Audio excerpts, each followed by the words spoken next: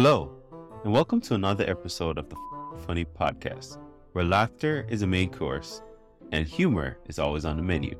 So let's get started, and here's your daily dose of funny. Next. Hey, how's it going? Passport. Oh, you're Irish. Yeah. I'm Irish myself. All right. My great-grandfather's dog, Sparky O'Houlihan, came over on a boat 200 years ago. Oh. Yeah. It says you're a comedian. Yeah, sometimes. You're not gonna make jokes about America, are you? No, that'd be crazy. Yeah. Not my country.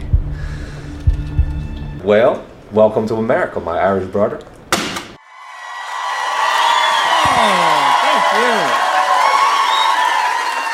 Thank you. Oh, thank you. I am indeed from Dublin, Ireland, but I live in America now, so I identify as Latino. I had to start doing that to get through your automated customer service lines.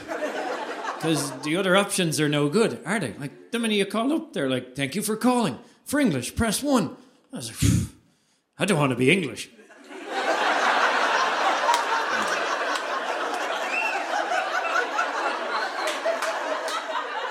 My people have been avoiding that option for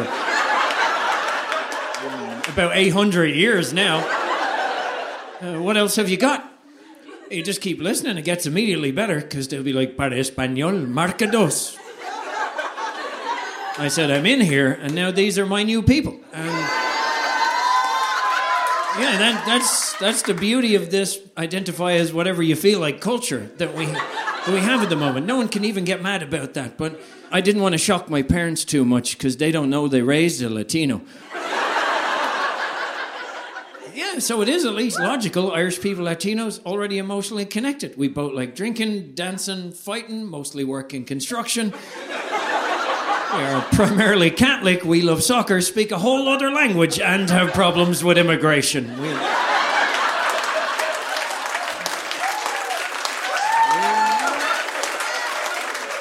We're already one people.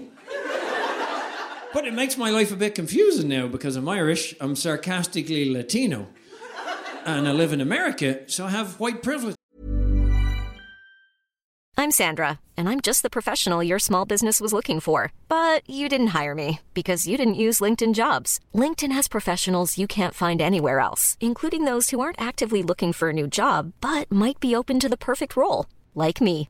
In a given month, over 70% of LinkedIn users don't visit other leading job sites. So if you're not looking on LinkedIn, you'll miss out on great candidates like Sandra. Start hiring professionals like a professional. Post your free job on linkedin.com/people today. Since 2013, Bombas has donated over 100 million socks, underwear, and T-shirts to those facing homelessness.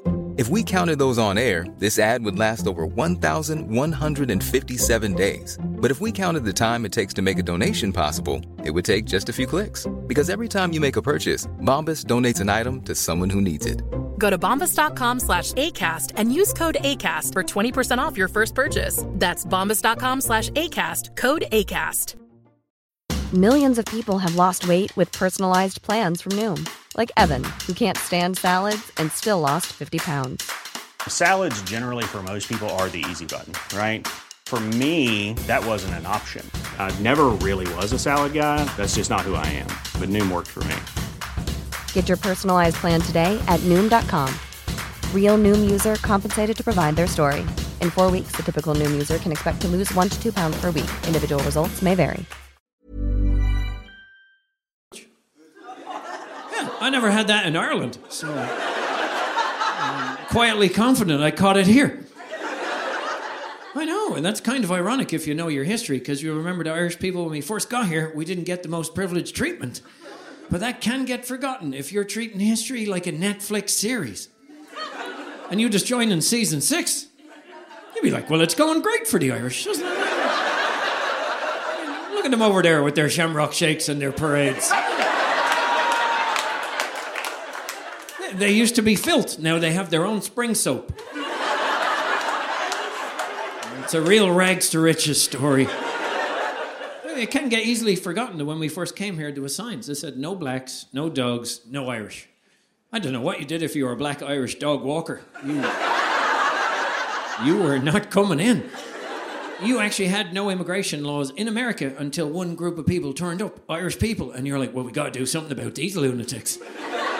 And that's how all your laws got written into being law. And we love seeing laws and finding a creative workaround. That's kind of what it means to be Irish partially as well. Like, that's nice. Doesn't apply to us. We'll find a creative and potentially fun way to get around those laws. And we did. We just started shagging all of you. All of you. Yeah, that's why many of you are here tonight.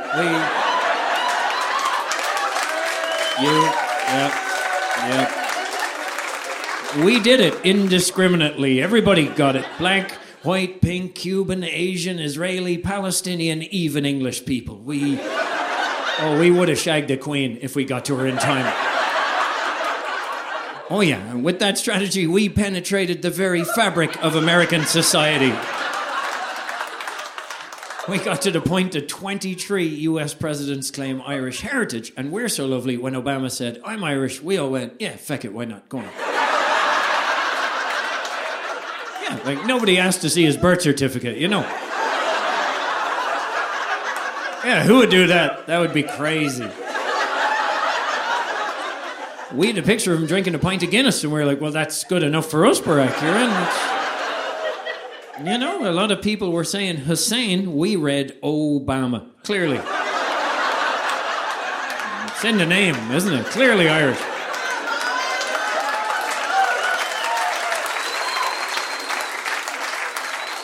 We were delighted about the addition of such a cool character. That's how we are. We're a very welcoming country. We are, and we so welcoming, we don't even have a Chinatown. Yeah, we just let them live with us.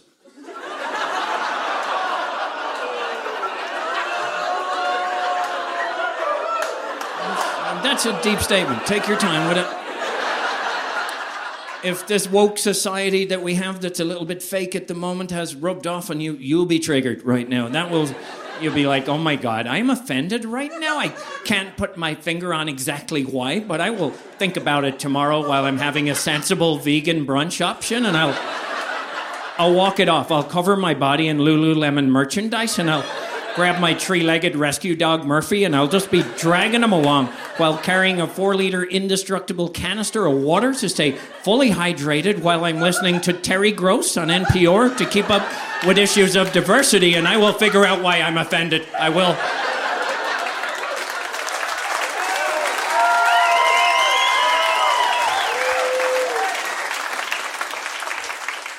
I am glad you were here staring at me because we emotionally connected on that one. And sometimes people just knew, and she's like, oh, well, that one's clearly a reference to what he's interpreting as a fragmented and subdivided society in America that likes to call itself a melting pot, but is realistically more of a charcuterie board. You know, like it has all these wonderful exotic flavors, and then you keep making it worse by adding too many crackers.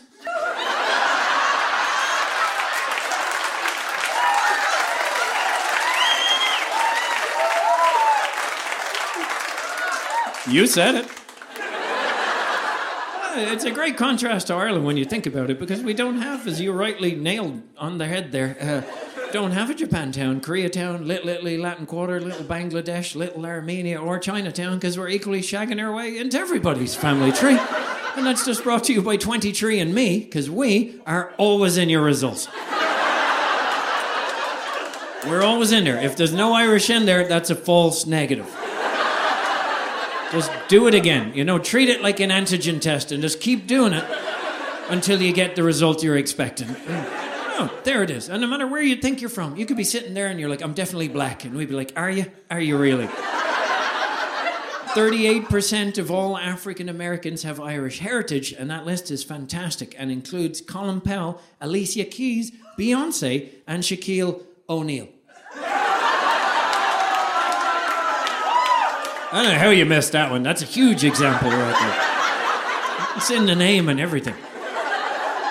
Irish and African cultures were so intertwined when we both came to America that we shagged it out so frequently. Together, we invented tap dancing. Yeah, invented horizontally, done vertically. And that was just through the blending of those cultures. And that went on to become jazz music. You know, It's fantastic. Irish and black culture are always a bit connected. It goes all the way back to 1845, if not before, when Frederick Douglass escaped slavery, became a famous anti-abolitionist, and said, I'm going to go around the world and tell them all to be anti-slavery. I'm going to Ireland for 4 days. Got there and he went, oh, they're fine. They already know. Yeah, he said, Ireland woke as feck. Now, I'm paraphrasing. He didn't really say that. I sarcastically inserted the word woke into his mouth because, I mean, that's become a bit of a fuzzy word these days. We don't even know what it means. Some people like it, they don't. I think it boils down to being nice. And Irish people, we've been knocking that out of the park for a while. And Frederick Douglass, what actually he did say was, this is the first time in my life I've been treated as a man and not as a colour. And he stayed for 4 whole months. So look at that. Irish people just way ahead of the curve on that one. And it's just... We're pretty good. Just a bit of Black History for you, because we love it. You have Black History Month here in February. We have it in October, so already there 10% extra Black History in Ireland. You went short, we went long. That's what I'm saying. At any moment, this show could descend into trivia. It's just because I like trivia, but I never know how to feel about it in America, because I watch your news and you have 2 different versions of the truth. So... which trivia am I meant to believe? To find out what's going on in this country, I have to watch the Irish news. It's because I love a good bit of trivia. Like, Irish people famously friendly, yet slightly sneaky. Yeah, we invented, or were central to the invention of the tank, the guided missile, and the submarine. Yet the most damage we ever did in America is to sending you our priests.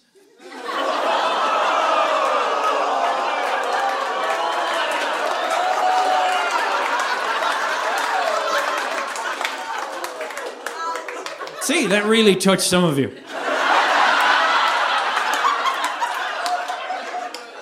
That's the power of good trivia, you know. We are connected to every culture. Many Latinos here tonight? I see a few. Oh, I am surrounded. Vamos a hacer el show en español. Sería 1000 veces mejor. Sí, y dejar los gringos por afuera. See, I really committed to learning that language. I love it. I said, well, I'm in the 2nd largest Spanish-speaking country in the world, and I wanted to commit to that language because I didn't want to get caught out by some Karen in Whole Foods one day. You know, they'll get you. She'll be like, oh my God, I saw your little skits online where you identify as a minority group that you are clearly not part of. And I'd be like, Karen, puta que lárguese hasta allá. Oh, that would be very enjoyable, wouldn't it? You just see her scurrying off to the Tesla just to avoid a racial hate storm, and there's nothing but a trail of confusion and goji berries behind her. When Irish people first came to America and we were like, hello, help us starving refugees, America was like, all right, but you got to fight in our war against Mexico. We're like, well, that doesn't sound like a great plan. Have you got any other programs for the refugees? Because America always has a program for something, but no, they didn't, and we ended up fighting against Mexicans, and we were down there, and we're like, geez, we like these people. I don't know why we're fighting against them at all. We have a lot in common. They're great fun. And then we saw the deal breaker, Latinas. We're like, we're changing sides. Yeah, we saw, we were conquered, and we came.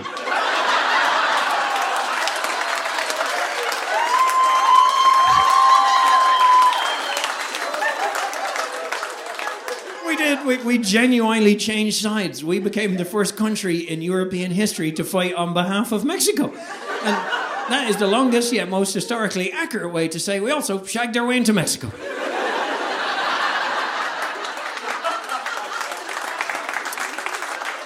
If you know your history, that group, they're called the San Patricios. There's a lot of cool things named after them to honour that connection between the two places. There's a guy called William Langford from Wexford. Most people know him as Zorro. You didn't know that Zorro was a sneaky Irish dude. The legend of Zorro, based on a mildly illegal masked immigrant riding around doing nice things ahead of his time, and he was a skilled swordsman with a blatant disrespect for authority. Definitely Irish. Definitely.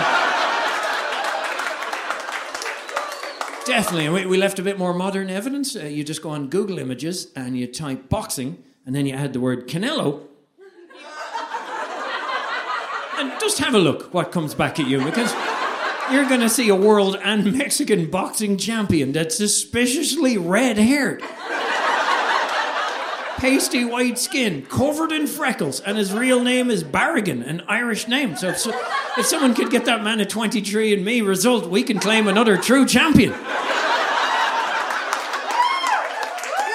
Yeah, we are connected, those cultures. Do you know where they differ a little bit from Latin people to Irish people? Latin people are not as sneaky as Irish people. Like, you don't even have... In Spanish, do you know the word for sneaky?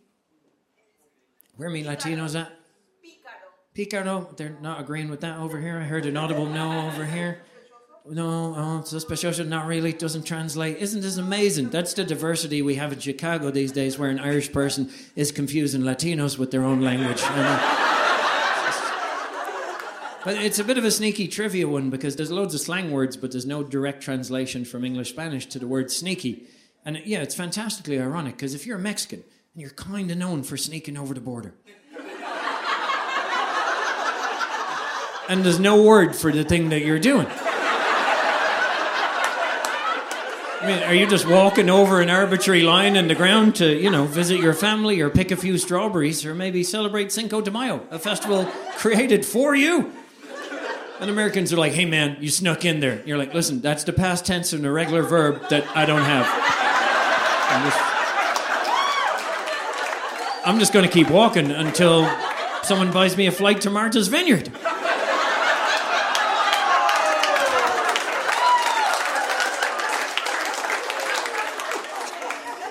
That was sneaky.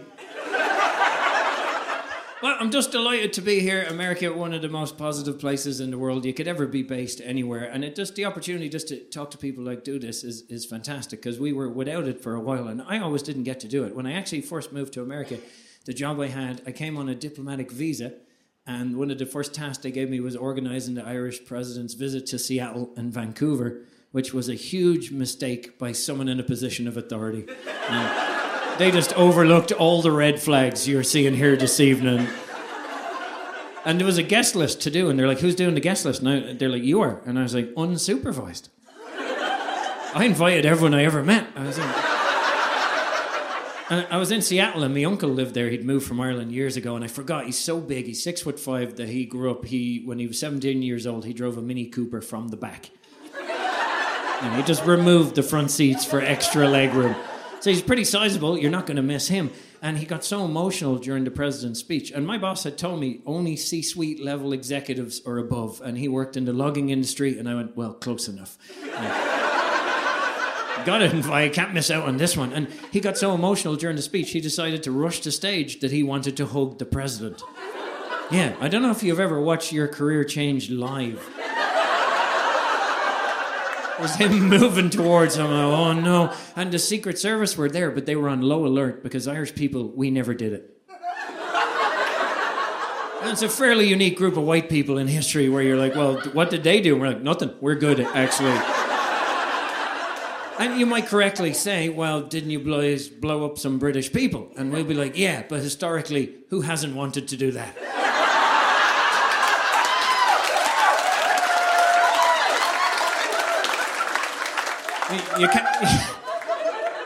You can't even invite those fellas to a tea party, can you? But no, we did make one bit of a faux pas. When Hitler died, only one country sent condolences. Yeah, Ireland. Yeah, how bad does the prospect of continued British rule have to be that we're like, well, we better hedge our bets on this one? Somebody send him some flowers and tell him we loved his painting. Get him over there. But normally we haven't done it, whatever it is. And that applied here because they were on low alert. My uncle is moving rapidly towards the podium, completely unobstructed. He gets there, grabs the president in a kind of a bear hug, and he's so big she just disappears into his body. My boss elbows me in the ribs and is like, David, who the feck is that? I said, I have no idea. And at that moment he kind of leaned forward and was like, David, get the camera, get a picture. Yeah, and that's why I do comedy now.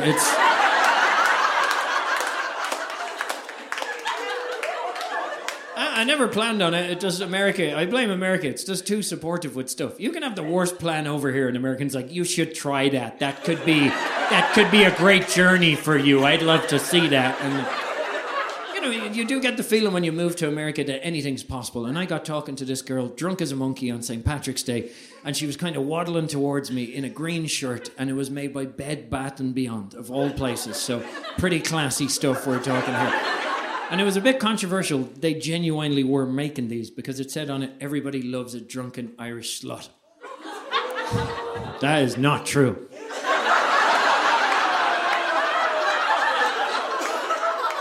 Not even Irishmen love drunken Irish sluts. That's why we're here.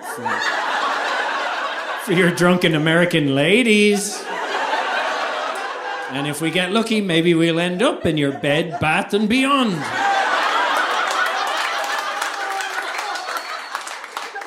But this one, drunk as a monkey, and it was that classic American conversation starter that scares foreigners, like, what do you do? What's your job? What do you do? I'm like, all right, take it easy, drunken lady. And I didn't really want to tell her, so I was like, you know the Antarctic where it's cold and there's ice and snow everywhere? And she's like, yeah. And I was like, and because it's ice and snow everywhere, it can be slippery. And they have penguins walking around, loads of penguins. And I was like, sometimes because it's slippery, the little penguins, well, they fall over. I stand them back up again.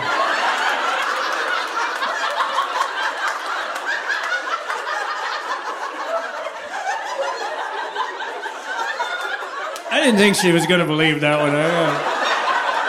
I gotta tell you, it was a magical moment when she called her friend. She's like, oh my God, Megan, you're not gonna believe the Irish guy. He's a penguin stander-upper. I was like, wow, anything is possible in this country. But everything is accumulation of factors. I had a time after that, a friend of mine tragically suffered a spinal cord injury.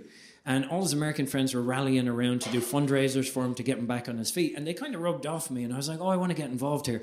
What can I do? And they're like, oh, could you host an event for us? You love talking. You're always talking. I'm like, no. This was long before I'd ever comedy. I was like, I'm afraid of public speaking, actually. Most Irish people hate it. I'm no different. I hate public speaking. For me, it's actually a crippling fear. And he said, I'm in a wheelchair, you dildo.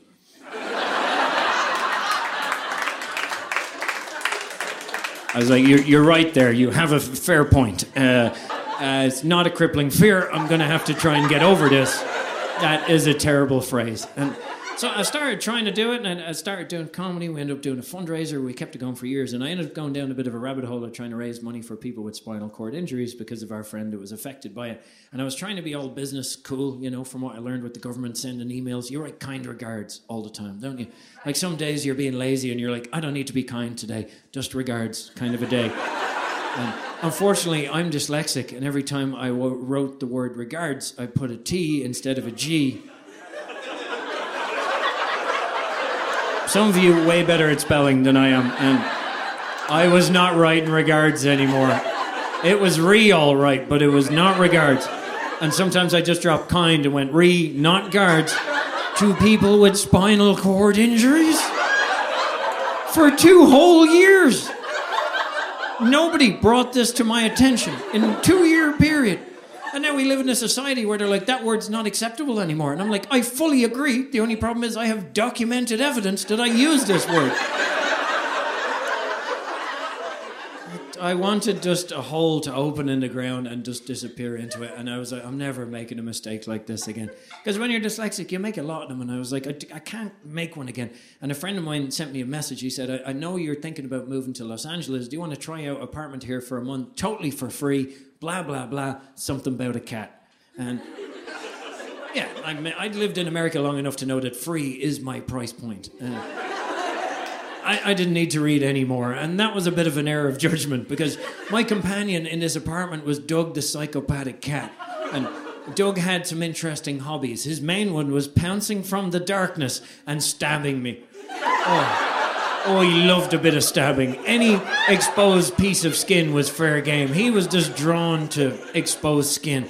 And I even give him a bit of neck, and he just, out of a corner, what the hell's this cat hanging there? Like Alex Honnold just hanging off a cliff face. Free soloing off my earlobes. I was like, this can't get any worse. And then it did, because I got COVID about 4 weeks before it was fashionable. Yeah, and because your US medical system is so crap, I had no idea what was going on with me. And I've lived in America long enough that I know you guys are great at turning a negative into a positive. So I always try and put the positive on something. And it is, with the medical system, it's equally one of the only countries in the whole world that you can just go online and diagnose yourself. And prescribe yourself medical marijuana for fairly questionable medical reasons. And you can get that delivered to you by a socially awkward person on or in an electrical vehicle. And then you just add Chunky Monkey ice cream and you're like, whew, I am better already.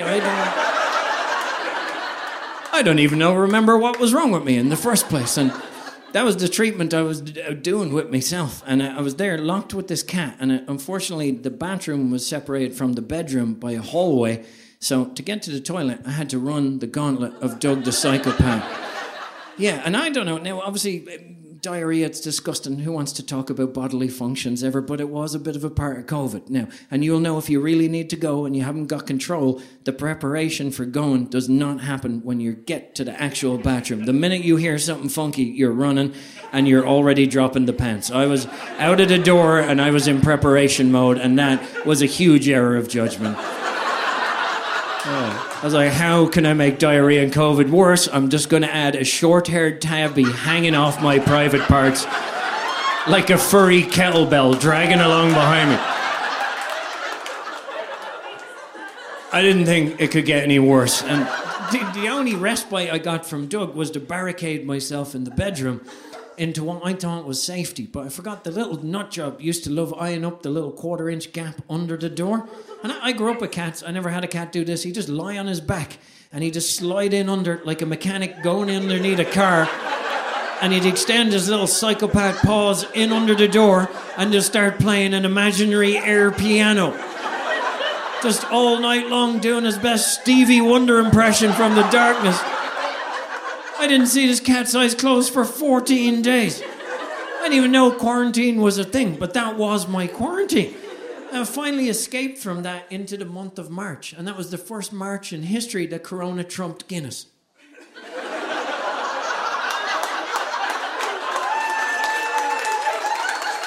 Irish people did not see that one coming. Along with a lot of the rest of the world. But now I had a bit more time on my hands than was expected because I couldn't hang around with you lovely people. So I said, you know what? I've been hearing about Game of Thrones for ages, and I have all this medical marijuana for non-medical reasons. I'm just going to combine the few of these and just see how it goes for a while. And I was so stoned watching Game of Thrones that I started making correlations that clearly are not reality. I decided Jon Snow, the main character, was the history of the Irish in America.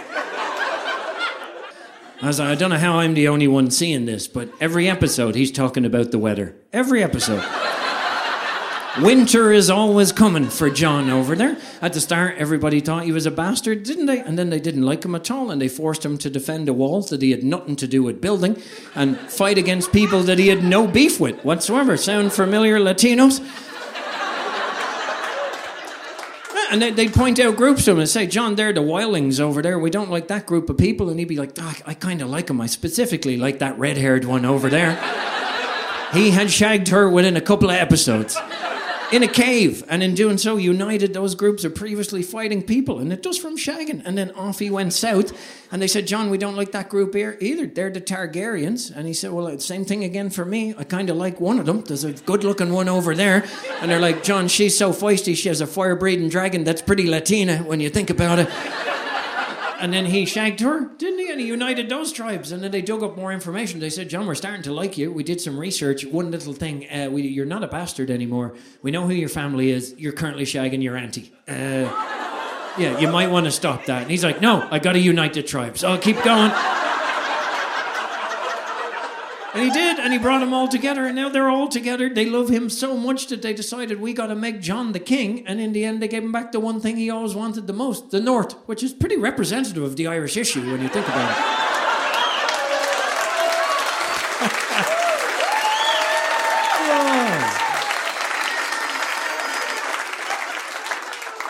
it. You might be rightly asking how long did he waste of his life to come up with that one, and that was 70 hours and 14 minutes. Oh, man. And then when I ran out of TV, I ended up like a lot of the world. You do a bit of scrolling on TikTok. It just came out and you're like, oh, what can I find here? And I was delighted I did because I found this beautiful 21-year-old black girl from Virginia called Morgan Bullock. And she was doing Irish dancing to Megan Thee Stallion music. The greatest thing I've ever seen. That's our national dance, but with natural rhythm. We've been missing that for a while. And somehow we got famous, despite the obvious handicaps for natural rhythm for dancing. We commercialized it. We created a show called Riverdance, sold out to 25 million people around the world, despite only moving from the waist down in an in-and-out gyrating, shagging motion. And then you're shocked when we end up in your 23andMe results. I thought this dancing is fantastic. Let me enter the chat and just have a look and read the comments. It must be very nice. And all of a sudden it wasn't. They all said the same thing. Oh my God, that's cultural appropriation. Yeah, some Becky in Berkeley, California who couldn't get an acai bowl for breakfast that morning and was angry at the internet about who knows what on behalf of a country that she wasn't from. It was all... And there was a lot of them. All the comments came from one particular country. You might know it because we're here now. None of them were from Ireland because we know that you cannot appropriate Irish culture. You can appropriate other cultures, but not Irish culture. It's impossible. 35 million Americans claim Irish heritage. Between 50 and 80 million people around the world identify as Irish. That means we're the largest per capita diaspora in the whole world, and we only have 5 million people in Ireland. You Americans, you love joking about an Irish goodbye and an Irish exit. Clearly, we're not pulling out. We are...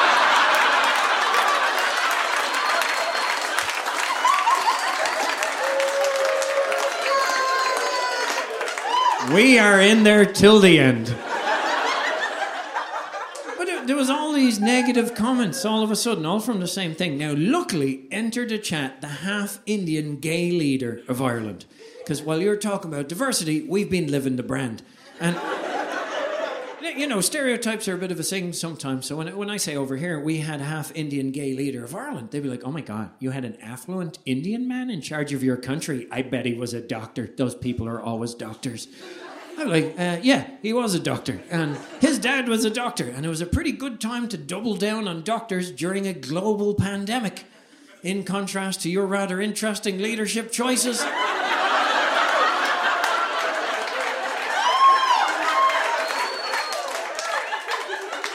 I mean, I don't want to cite probability, but one of those leaders, way less likely to grab you by the pussy, you know?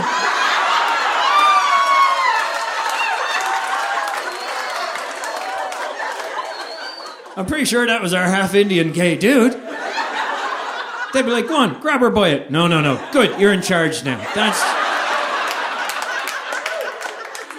Because if you want to shut up a bunch of predominantly white people getting angry about cultural appropriation, which we know can't be done against Ireland, and you want to silence them, there's nothing more effective than a brown-faced gay dude who's the leader of a predominantly white country in the past to enter the chat and say, shut the feck up. That's...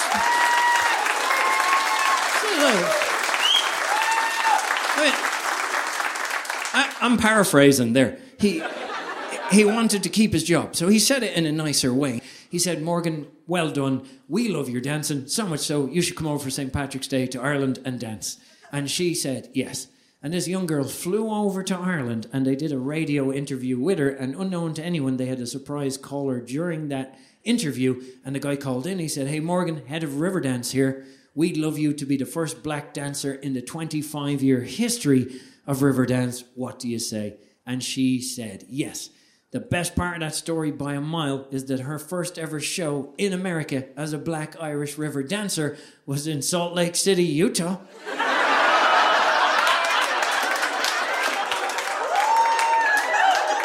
Just right there under the banner of heaven.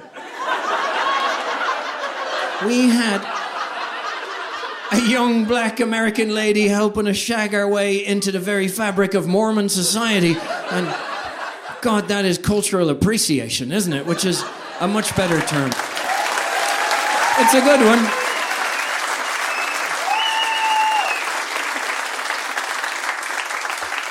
She's a really cool story, though, and if you get a chance to see her doing Riverdance, she's on tour at the moment. Go see it. But now I was at a stage where I was like, I was wasting my life, basically. I watched Game of Thrones. Now I'm TikTok scrolling away. I survived Doug the cat. But I'm not doing anything productive. And a friend of mine's like, would you not take some of your little comedy videos and throw them on the internet? Sure, no one's going to see them anyway. Yeah, that worked out a bit better than I thought, to be honest. Because my negative Irish self, and that is our natural demeanour, I was like, this is not going to... What a waste of time. I hate social media. To be honest, I never had any public social media, really, with any effort until 2.5 years ago. And it took Americans to show me the positive of something I always thought was negative. And I was very glad you did, because I got into a bit of trouble a few months after. I'm Sandra, and I'm just the professional your small business was looking for. But you didn't hire me, because you didn't use LinkedIn Jobs. LinkedIn has professionals you can't find anywhere else, including those who aren't actively looking for a new job, but might be open to the perfect role, like me. In a given month, over 70% of LinkedIn users don't visit other leading job sites. So if you're not looking on LinkedIn, you'll miss out on great candidates like Sandra. Start hiring professionals like a professional. Post your free job on linkedin.com/people today. Wow. Nice. Yeah. What you're hearing are the sounds of people everywhere putting on Bombas socks, underwear, and T-shirts made from absurdly soft materials that feel like plush clouds. Yeah, that plush. And the best part? For every item you purchase, Bombas donates another to someone facing homelessness. Bombas. Big comfort for everyone. Go to bombas.com/ACAST and use code ACAST for 20% off your first purchase. That's bombas.com/ACAST. Code ACAST. I started doing it, and I said something in Pittsburgh, but I don't believe to be controversial at all. I said, and you might have heard me saying it, Irish people have no white guilt. None. And it's due to a revolutionary strategy we had where we had potatoes in the ground and we all went, feck it, let's pick them ourselves. Well, over here. You, over here. Yeah, I'm not explaining that joke again, okay?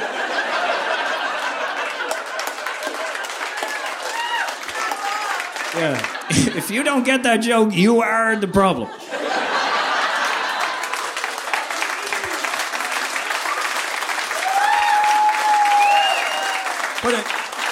But I was in the hotel that night after the show, and I was heavily medicated for non-medical reasons. And I was eating ice cream in bed. I had a pot of Chunky Monkey, and I had no challenges in the world at that moment outside of hand-eye coordination. Because, I was so stoned I couldn't get the spoon to my mouth anymore, and I could find the little lumps of fudge, but I was basically flicking them over my shoulder. And chunk by chunk, I was turning the hotel room into a crime scene. And I was basically snorting fudge at one moment. Because I just gave up on the spoon, and I was like, I'm going in here. Like a horse into a feed bag of ice cream. And I don't know if you've ever been that messed up late at night and thought to yourself, you know what, this is a fantastic time for me to check my work email. Yeah, I was like, I'm in tip-top condition right now. Let me just get a jump start on the working week right now. I was just lying stoned out on my face with the little light, on your face in the darkness with me fudge-covered fingers scrolling away. And I was lucky I did, because this message I saw kind of shocked me into a bit of sobriety. And it said, you might be in a bit of trouble. Somebody badly misinterpreted something you said tonight. Click this link. And there was a link to a TikTok video. And I clicked it. And the cover of the video said, racist Irish comedian jokes about cotton picking. I said, well, that's definitely me.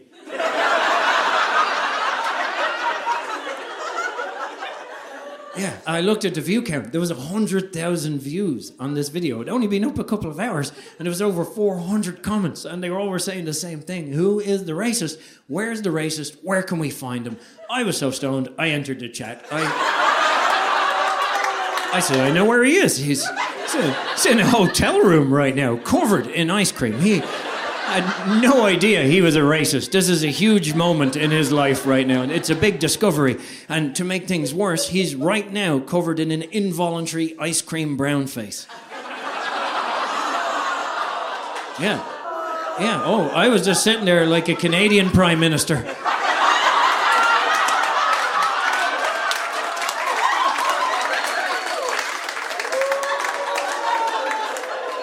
It was a PR disaster waiting to happen. And And in a moment of clarity, I was like, well, geez, what am I going to do? I nearly laid an egg. I'd never been that nervous in my life. And I was like, ooh, I have a little video from tonight, actually. I can post what I actually said, and feck it, I'm going to sleep, and when I wake up tomorrow, it'll be interesting, at least. And I know, that doesn't sound like a good strategy, and it wasn't, but I got a bit lucky. I didn't know with social media, because I'm such an idiot with it, that when strangers write to you as a stranger, they don't expect you to write back. Yeah, they'd be writing to me, hello, David's team. And I'm like, team? This fella can't even work a spoon. There is no team. I am the I in this team. Like, there's no way it's you writing back. I'm like, no, those regards are all for you. I just can't spell. I didn't mean it, but that's a mark of authenticity. And you just give them a love heart to try and make up for it. And I'm like... so I didn't know you're not meant to write back. I've been writing back to everyone. I've been treating strangers like pen pals for about 2.5 years. So if you're like, well, you should come to Chicago and do a show. And I'm like, yeah, well, and here I am. That's kind of how that works. And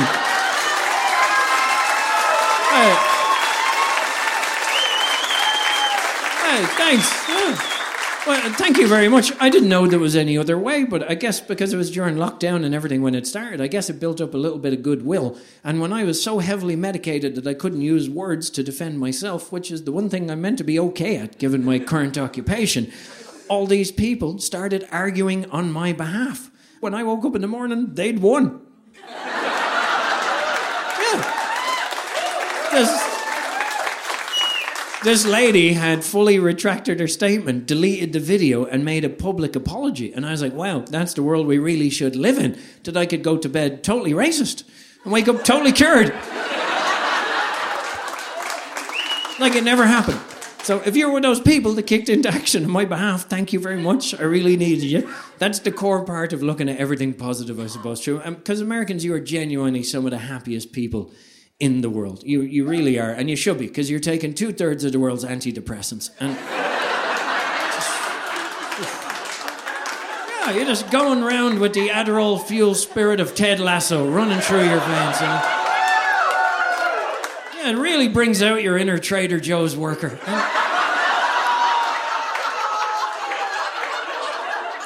We're not like that in Ireland. Ironically, my last name is Nihil, and that's my real name, as in nihilism, which, among many other things, means extreme pessimism.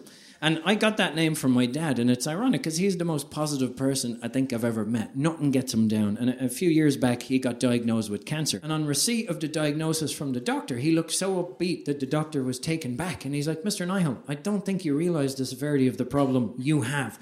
And my dad said, I don't have a problem. I just gave it to you.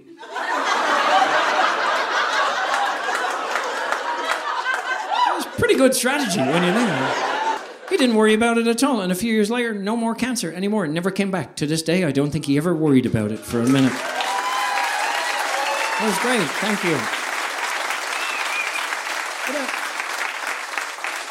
you. He got a thing a wee bit later that many of our families are affected by sometimes, and some of yours might be here tonight. Macular degenerate disease, where your eyesight begins to rapidly deteriorate. He didn't let it stop him at all. He's like, David, I'm off to renew my driver's license. I don't know if that's a great plan. And one thing played to his advantage that always happens us as Irish people when we move to America. You get a really warm reception here, which is fantastic. And Americans normally take a minute or two, but you always know it's coming, where they're like, oh my God, you're Irish? Do you know my friend Brian Murphy? He's also Irish. And we're like, oh, I cannot wait to not know Brian Murphy. It happened with me with a guy called Dave Ryan in San Francisco. My friends were like, oh my God, you're from Dublin? My buddy Dave Ryan's from Dublin. You guys are going to know each other for sure. And I'm like, dude, it's 1.5 million people in Dublin. It's statistically improbable. Then I met him and I was like, oh, feck Dave, haven't seen you in ages. To make it even more stereotypical, we worked in the same bar together in Ireland. And his cousins lived next to my auntie and uncle in a rural field in the middle of nowhere. There's like 20 houses, and they just happened to live next door to each other. And it kind of played to my dad's advantage a bit, the small world nature of Ireland, because when he went to renew the driver's license, he walked in and he was all nervous, and straight away the guy's like, oh, Pat Nihil, haven't seen you in years. And I was like, oh, he's like, what are you here for? Oh, to renew it. And how's your eyesight? My dad said, it's not great, to be honest. And your man went, well, I tell you, Pat, would you see a bus if it drove past you? Yeah, my dad went, oh, feck yeah, definitely. And he went, good man, Pat, 3 more years, go on. On your way. I don't know where he drove to, but he drove somewhere. A week later, God love him, he entered a golf competition. He loves golf, and he entered a golf competition against people who could actually see their balls. Yeah. And at one moment, he pulled back the club, and he went to hit the ball with all his force, and it exploded, because it was a mushroom. He wasn't deterred by this whatsoever. He actually came second in that competition. That was his highest finish in 15 years. And he was so excited about the whole confusing mushroom incident that he grabbed his 82-year-old giggling friend and went back the next day to recreate the moment on video. So he literally just voluntarily blew up a mushroom all over his own nutbag. And his friend videoed it, and they did giggle like teenagers, and then emailed it to me and went, David, will this go viral on TikTok or what?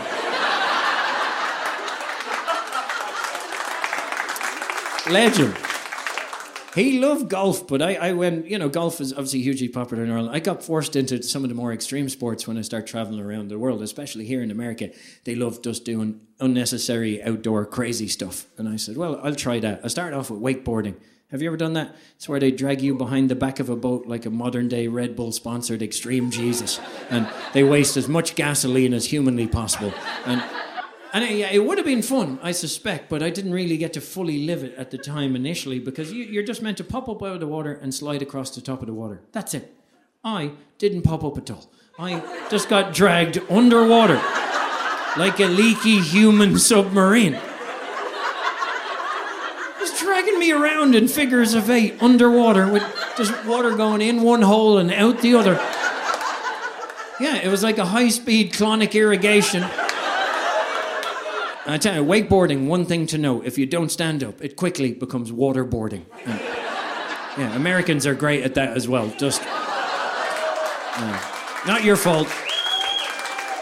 The Spanish invented it, you perfected it, we never did it. That's just a trivia cycle to that one. But I was so bad at wakeboarding that I jumped off the back of the boat at one moment, looked at my knee, and part of it was missing. And there was all blood in the water. And it was around the time of that flesh-eating bacteria. Do you remember that was a thing in America and around the world before we moved on to COVID and forgot that flesh-eating bacteria was a thing? Yeah, and they thought I might lose my knee, and I ended up in hospital. My leg grew, swelled so big, it just kept bigger and bigger. And they start pumping you full of vancomycin.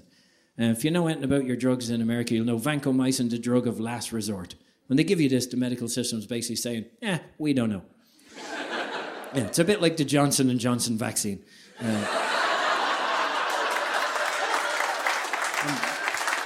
It's like, go on, take this, keep us posted. Maybe mix it with something down the road. And I say that as someone who took the Johnson & Johnson vaccine in Miami in Spanish, because we're pretty sneaky, and that was the only way I could get it at that time. But I was pretty compromised in hospital, and they wouldn't let me out unless I had full-time medical care, which when you combine comedy and your insurance system, well, that was not going to work out well. My mother had been a nurse her whole life, and I couldn't think of anyone better to ask to look after me. The only problem was she hadn't travelled in like 20 years. So I had to call her from San Francisco back to Ireland. And I was like, ma'am, I really need you. Any chance you'd come over? She's like, absolutely, David. I'll be over. Now, I don't know anything about flights or the internet or any of that carry on. I haven't really been anywhere in about 20 years. But feck it, I'll get back to you. I'll figure it out. Don't you worry about a thing.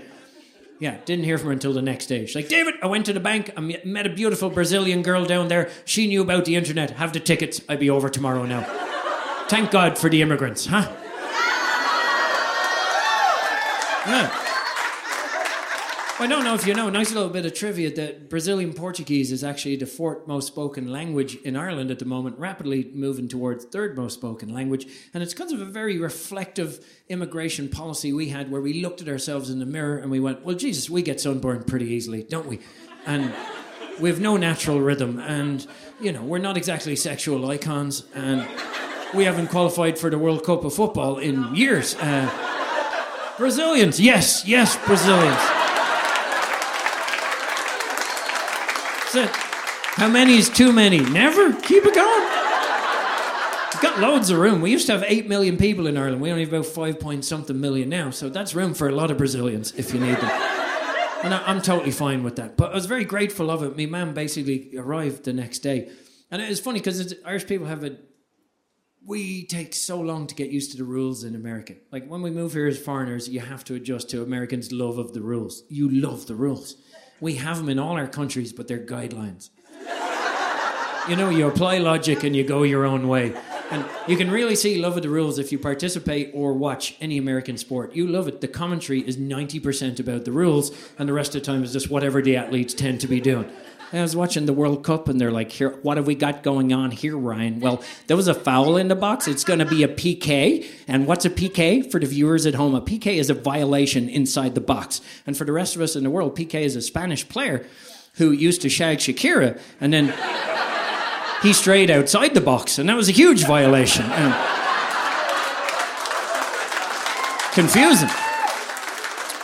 But I didn't know any of these rules until Americans dragged me mountain biking. And it will happen to you. If you live in one of your predominantly white areas in America, 4 guys called Chad, Chip, Ryan, Carl, it's normally a kind of 4-letter fraternity name, will turn up outside your house at about 8 a.m. on a Saturday morning while you're trying to be hungover, masturbate, procreate, anything more productive than what they want you to do. They've got bicycles that are worth more than your car and potentially house. And you can't just join them. You have to first eat goo packets and Cliff Bars to sustain a false sense of sugar-fueled enthusiasm, to commute unnecessarily to a place you don't need to be, to do a thing you don't need to do, all while dressed as a ballerina. Very confusing. Very confusing. I didn't know it was called single-track mountain biking, and it's where there's only room for one mountain bike, and I didn't know that Americans decided the person coming up the hill has the right of way. I didn't know that. I was coming down the hill at speed. I was having a great time. I was like a dog hanging out of a car window. I was really enjoying it, to be honest, and I was quietly confident the rules were on my side because I was using gravity. Yeah, technically a law for the Isaac Newton fans in the room. And the guy coming towards me, he thought the rules were going to save him, and that's a classic American mistake right there. Oh, you guys make it all the time. You'll take some dude called Billy Ray in Alabama, and you'll be like, "Hey, but that's Billy Ray. He left high school at 11 years old. Never actually read a book in his life, Billy Ray. Look at him there. He's got his dungarees on backwards. He's been surviving on nothing but Coors Light and corn syrup. Billy Ray, would you like a firearm? Huh? He'll be fine. He's going to follow the rules, aren't you, Billy Ray?" "Oh, yeah." We're like, that's not going to work out for anybody. That's what's playing out here, but it's just in mountain biking terms because it's classic power versus authority. The only problem is authority only goes one way, downhill. You can't use authority on your boss. It only goes one way. I'm coming down the hill. I have all the power. I am an idiot and a liability, but I have all the power simply because I have an out-of-control lump of steel supposedly under my control. And that is pretty representative of American society right there sometimes. And you can see it coming. There's no happy ending in that moment. And there wasn't. And I knew this guy was American coming towards me because he looked way too happy. Oh, he was just an explosion of enthusiasm. It was like somebody combined 4-Hour Energy, Red Bull, and Viagra and gave it to a life coach on their birthday. I couldn't tell you exactly what was going on in his mind, but if I had to guess, it'd be like, "Oh my God, I'm having the perfect day right now. There isn't a cloud in the sky. I've never maintained such a speed at such an elevation game before. I could even be in a flow state right now. This could be a personal best for me. I can't wait to get home and share it with my online community on Strava." Oh, I just crashed right into this fella. I took all the happiness off his face, and I could feel the goo packets exploding on impact and the peanut butter Cliff Bars flying through the air. Oh, I smashed him. I took all the happiness off his face, and I hit him so hard the two bikes got intertwined, and my hand went through the crossbar and got locked there, covered in blood, stuck on his lycra-clad testy satchel. His little Lululemon nutbag was in my hand. And I don't know if you've ever got your hand stuck somewhere, but you rock it. That is the technique. You always rock it. Oh, now I was arousing all the wrong forms of suspicion, and I went for an extra bit of leverage. Huge error of judgment. The excitement in his face only multiplied, and I was like, Jesus, now we're more than strangers on a trail. How did I get into this? This is going to be a negative online review somewhere. It was real awkward because we ended up just locked in this Mexican standoff, which is ironic. Mexicans smart enough not to be mountain biking in the first place.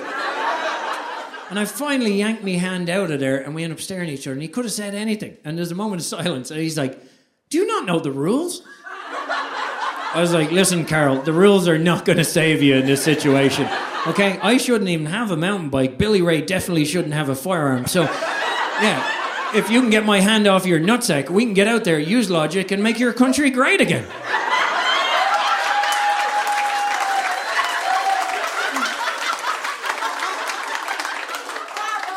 Yeah, that's why I don't do mountain biking anymore. But that was a bit of a long way to say, does Americans love the rules? And my mum shattered them the minute she came to... She wasn't even in America an hour and a half, and they got to the hospital, or she got to the hospital, and was like, visiting hours are over. Feck, they are. My son is in there. Straight in. No regard for visiting hours whatsoever. We ended up all of a sudden in very close proximity, because they let me out only if she'd look after me, and we're sitting in my house. And we haven't really lived around each other in a place different from my home in Ireland for years. Never been around that close. And out of nowhere, when she finally got comfortable after a few days, she was like, David, do you have any of those cannabis cookies? I was like, I do. I have loads of them, actually. And I fed her 2, which was twice the recommended dosage, and a grave error of judgment for getting your mother stoned for her first edible experience at 74 years old. And I know the problem was this was before COVID, so I wasn't a weed professional yet, because... To be honest, I don't like drugs. I've never liked drugs, but I love chocolate. And you Americans keep putting drugs in chocolate. Yeah, and then when you eat the drug chocolate, the regular chocolate tastes way better. Before you know it, you're just in this chocolate consumption cycle. You're literally like a stoned hamster lying at the bottom of a wheel, watching the world go by until one day you wake up covered in Chunky Monkey ice cream in the middle of a racial hate storm on TikTok, and you're like, how did I get here?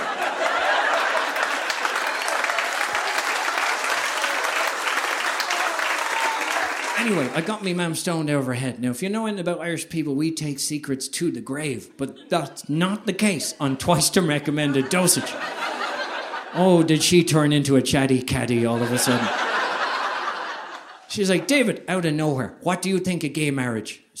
I said, what? And she's like, nothing new to me, you know. I was the first lesbian in Ireland to get married in 1970. Yeah, I was like, does Dad happen to know about this? Says it was his feckin' fault. I said, please, continue. She's like, well, your dad couldn't find his feckin' birth certificate on the morning of the wedding. Now, luckily, we had his dead sister, Patricia's. I said, just hold on a second there. That's big news. I never knew about that. And she's like, yeah, don't worry about it. Your dad had a dead sister. She died when she was 2. Not central here to the story. Yeah, like, that's sounding pretty central to me, man, but okay. She's like, well, we couldn't find Patrick's birth certificate, but we had his sister Patricia's, and I didn't want to cancel that wedding, and the whole town knew the priest didn't have the best eyesight. So technically and legally, I'm married to your dad's dead sister.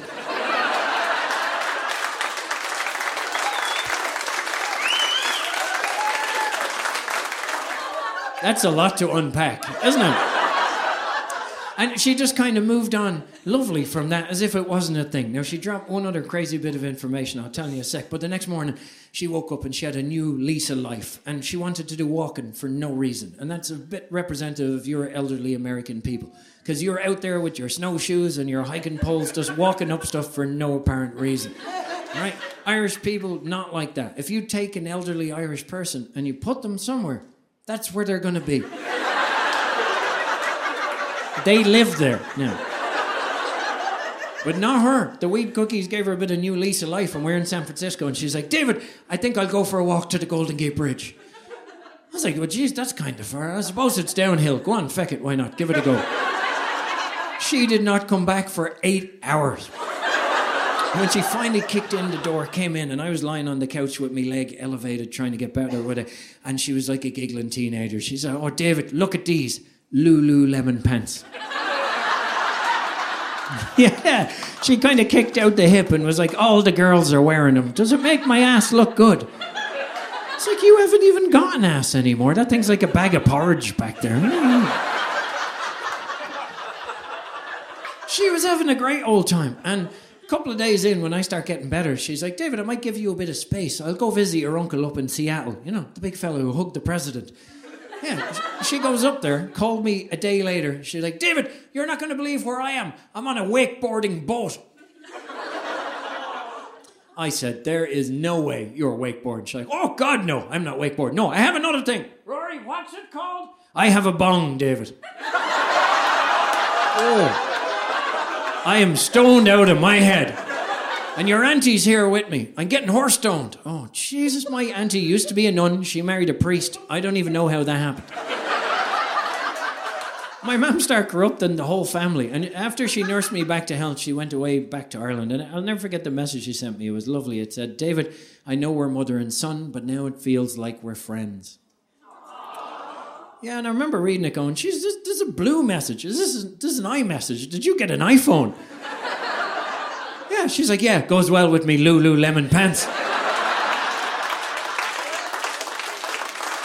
Smiley face and everything. But she went back home and she was corrupting away the family. And God love him, my uncle got Parkinson's disease. And none of the traditional medication was working. And my mother, being the newfound West Coast hippie, was like, well, have we tried any alternatives here? Maybe a bit of CBD oil or something? So I don't know what they were doing to him. But at one moment, the little old ladies were over for tea. And they were in that corner. And my uncle was in his chair because that's where they left him. And he stood up at one moment and they were like, well, where's he off to? And he was shaking a bit and they're like, oh, he's going to fall. And he started falling. My auntie tried to get to him in time, but she didn't make it. He started falling on top of my auntie.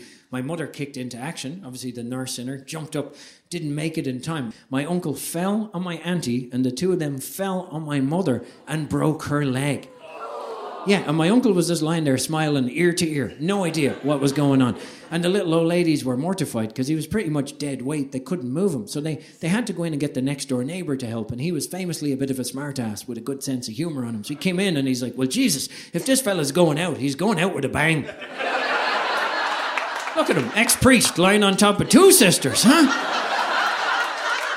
They'll be talking about this one in the town. My mum was so mortified by this whole scenario that she lied to me, and she said she broke her leg when she fell off the back step of the house getting some firewood. And I only know the real story because Dave Ryan from San Francisco, his cousin lived next door. That was the guy. We are always connected. We really are. But there was one... The part I enjoyed the most about this is there was a bit of a tangent to the story that my mother added before she went off on her wander to Golden Gate Bridge the night before. And as immigrants in America or anywhere in the world, we usually have one thing in common. Someone in our families was illegal at some stage. They might not be talking about it. They might be here now, keeping it on the quiet. Just with my family, I didn't know it was my mother. Yeah, until I got her slightly stoned. So it turned out when I was a kid, she used to work as a nurse in New York and come over and back and send the family money. And she'd disappear for a few months and come back again. And I just thought she missed her kids, which I'm sure she did. But it was more actually she was coming home because she was being thrown out in various manners or sneaking back in again on a different visa or not overstaying something. Now, and you know tonight, I told you Irish people were sneaky buggers. I don't know if you know, we have Irish names. So my name in English, David Niall. In Gaelic Irish, Dahi O'Niall. And to your immigration system, that's a whole new person. We've been using that one for a few years. And my mother definitely was. And then she'd used up all these kind of little tricks. And she's there telling me about it. And she's like, David, I was kind of out of options. And I was at a point where, geez, I just needed another passport. And I'd used everything I knew. And sure, I was thinking, geez, at that day and age, to get a passport at that time, you only really needed an extra birth certificate. Yeah, I had an extra one of those lying around, didn't I? Back from the grave. Yeah, this is a lot to unpack, and some of you will figure it out at different moments, and that's okay. That's what happened to me, because she just went on to the next part, and it turned out she was working in New York at one moment in time as a nurse, nursing back to health, a particular lady of interest who'd fallen and broken her hip. That lady was Donald Trump's mother. Yeah, my mother as an illegal immigrant.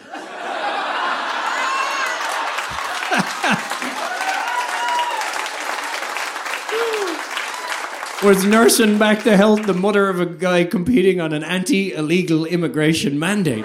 while traveling on the passport of a dead 2-year-old.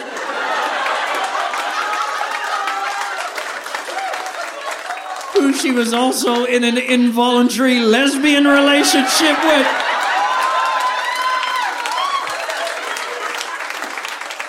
If that isn't the most Irish, American, potentially Latino, sneaky, maybe woke, potentially gay story you've ever heard, as brought to you by your U.S. medical system, I don't know what is.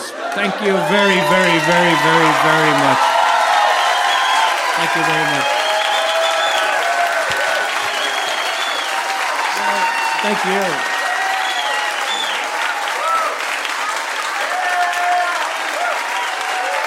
Thank you. Listen, you might be asking yourself, these stories sound a bit bonkers. Was this fella just taking all of the weed himself and making them up? And especially in the case of my mother's one, it sounds so outlandish. You'd be like, is that true? And I'll say, for legal reasons, allegedly, it's true. And also, she warned me, you better not tell anyone about this feckin' story, David. She was pretty clear on that. So, allegedly, it happened. I don't know. You make up your own mind. But just so I'm off the hook. But I would love to show you one or two little characters before we get out of here. Because I'm thinking, it's always nice to visualize something. If you're like, oh, I wonder, did that actually happen? Have a look and see if you recognize this fella or who he might be. That's Doug the psychopath. And he looks all cute, doesn't he? And that is the definition of catfishing when he got me. His little claws are already sticking out, ready to go. And the reason I want to share with you that is we live in a society where we've never processed so much information at a speed we're not really capable of processing. So sometimes we miss things, and in my case, that multiplies when you add being a moron and dyslexic. Because I had all the information I needed right here. This is the message my friend sent me about his lovely cat. Just to give you a heads up, though, he's still a kitten and spent at least a couple of months on the street before we found him. He's just been fixed, which seems to have calmed him down, but he does sometimes play with people by biting their wrists and ankles or pouncing from the darkness. It's never too violent and it's never angry, and he's mostly a sweetheart, but just wanted to let you know that before you agreed to spend time in the house with him. Yeah, and like an idiot, I wrote back, no worries, much appreciated.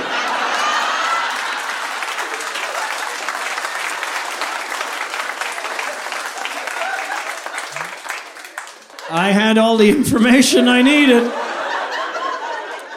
And this really did happen to me working with on the Irish President's mission. And that is the only time you'll ever see me in a suit. And that is Mary McAleese, one of the 21 years of female presidents we've had, while you're still thinking about it. Might be time. Now, obviously, I've called America home for a long time, and I love living here, so I don't want to be too sarcastic. You have made great progress recently. You got a black Little Mermaid. And that was huge for you as a country. I mean, very divisive initially, but you pulled together and you worked through it. And meanwhile, while you were doing that, we found a Nigerian lady and we made her mayor of the town of Longford in Ireland, and she never had to identify as a fish or anything. Yeah, just straight to a senior leadership position. But you keep telling us about being diverse, and maybe we'll catch up one of the days. And that sounds a little bit stabby, but feck it, I've lived here long enough, and you said if you see something, say something. So...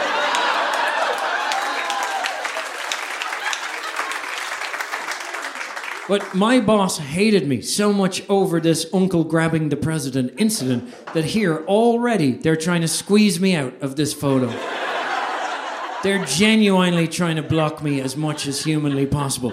Now, my boss hated me so much over this incident, she spent every day trying to get me fired. And I'm here talking to you guys doing comedy, so she definitely won. But America rubbed off me so much, I start believing, well, I could probably do anything, ever since the penguin stand-her-upper incident. And And Americans encouraging you to do things. They're like, you can do anything. And I was like, I might write a book. I have no idea what about, but I might write one. I'm a dyslexic idiot. I don't think I ever passed any form of spelling test in my life. I've never nailed a CAPTCHA. I can't even get on the Wi-Fi in most places. And Americans are, don't let that stop you. You can do it. Just one word every day. Do the morning pages. This could be a great journey for you. You do it. You go on it. You live your whatever motivational speech. And I start believing it. And I was like, you know what? If I get to write a book, I'm so annoyed by this boss thing trying to fire me when I really shouldn't have been, that I'm going to put in a chapter on management relations. If I ever write this book, even if it's a picture book, it's going in there. I don't care. And wouldn't you know it, Americans rubbed off on me. I went for it. I took the advice. I wrote a book. It got published in a couple of languages. And here is that section on management relations. My old boss, Robert Stoyan, I've spelt her name backwards to protect her identity.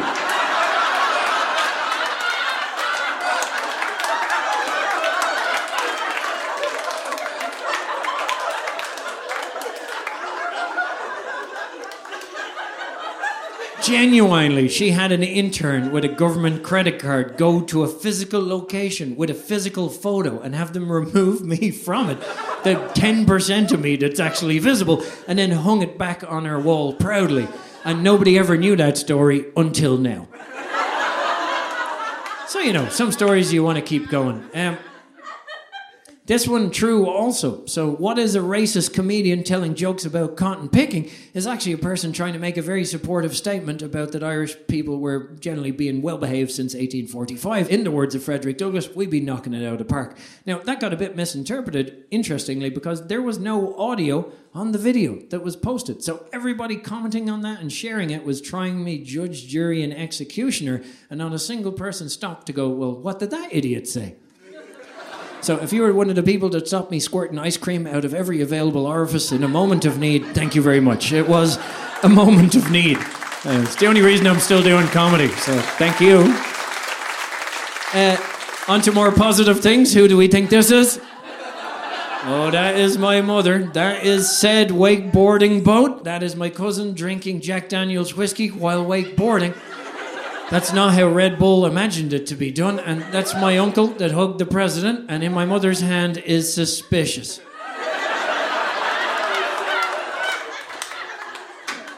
That is a gateway pipe to what became a bong later in the day. And she took upon corrupting my auntie, who used to be a nun. And because she used to be a nun and Ireland is such a small world, as we learned tonight, I've had to take precautions.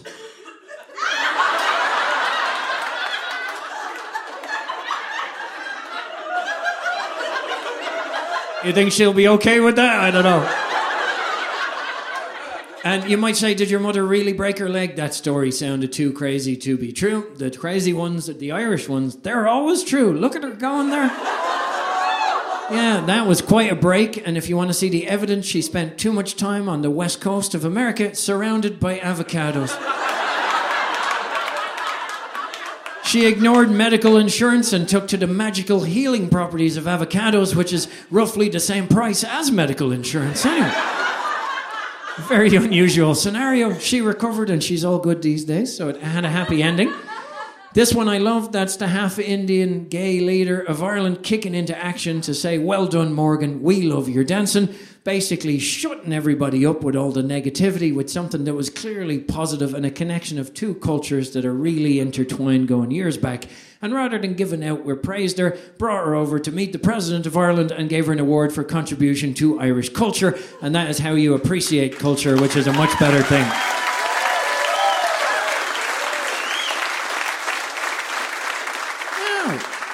And you might be asking yourself, well, Jesus, this fella's been talking a lot about Ireland tonight all of a sudden. And I have been, not just because it's where I'm from or because I'm proud of it, which I am, but I think we're a great example of a country that was taught to be backwards that suddenly went really, really forwards. We were meant to be very white, and now we're very diverse and multicultural, and we've done that pretty much seamlessly compared to a lot of the world. And at the end of the day, if I'm going to spend my time doing comedy, I'd rather talk about things that unite us rather than divide us, so at the end of the day, we can just be a bit nicer to each other, because realistically, well, we're all a bit Irish, aren't we? And at least a little bit. And if you think you're not, check your 23andMe results. Speaking of interesting things, who do you think this is? Oh, yeah.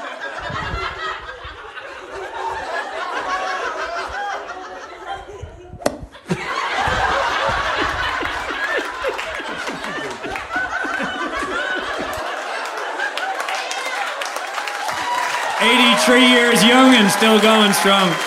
Thank you very much. You guys have been fantastic.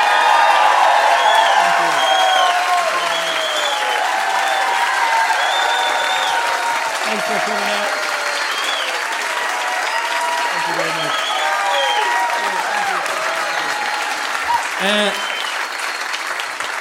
Last quick question for you. Do you guys know where the exits are? They could be a little bit sneaky.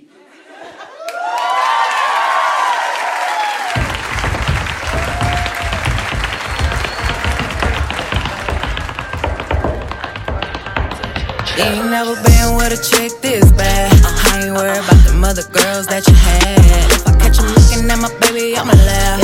You gon' keep it real, I ain't worried about that. You ain't never. Next. Passport. Hey, my Irish brother. You said you're not gonna make jokes about America. Well, they said if you see something, say something. Why you always tripping for no reason? Told him cause you put it on me better when you're mad. Hit around my neck, hit it hard from the back, yeah. I'ma cook a meal for him and play the game with him. When somebody asks you, I'm with the same nigga. Keep him knocked out like a painkiller. And if a nigga bag me, you know he a winner. Ain't never been with a chick this bad. I ain't worried about the other girls that you had. If I catch you looking at my baby, I'ma laugh. We gon' keep it real, I ain't worried about that. Ain't never been with a chick this bad. I ain't worried about them other girls that you had. If I catch you looking at my baby, I'ma laugh. We gon' keep it real, I ain't worried about that. If you love what you heard today, don't keep it to yourself. Share this episode with friends and family, and let's spread the laughter. Don't forget to check out the show notes for more information on today's guests and special offers just for our listeners. Thanks for tuning in, and we'll be back soon with even more laughs. Join the fucking funny community today.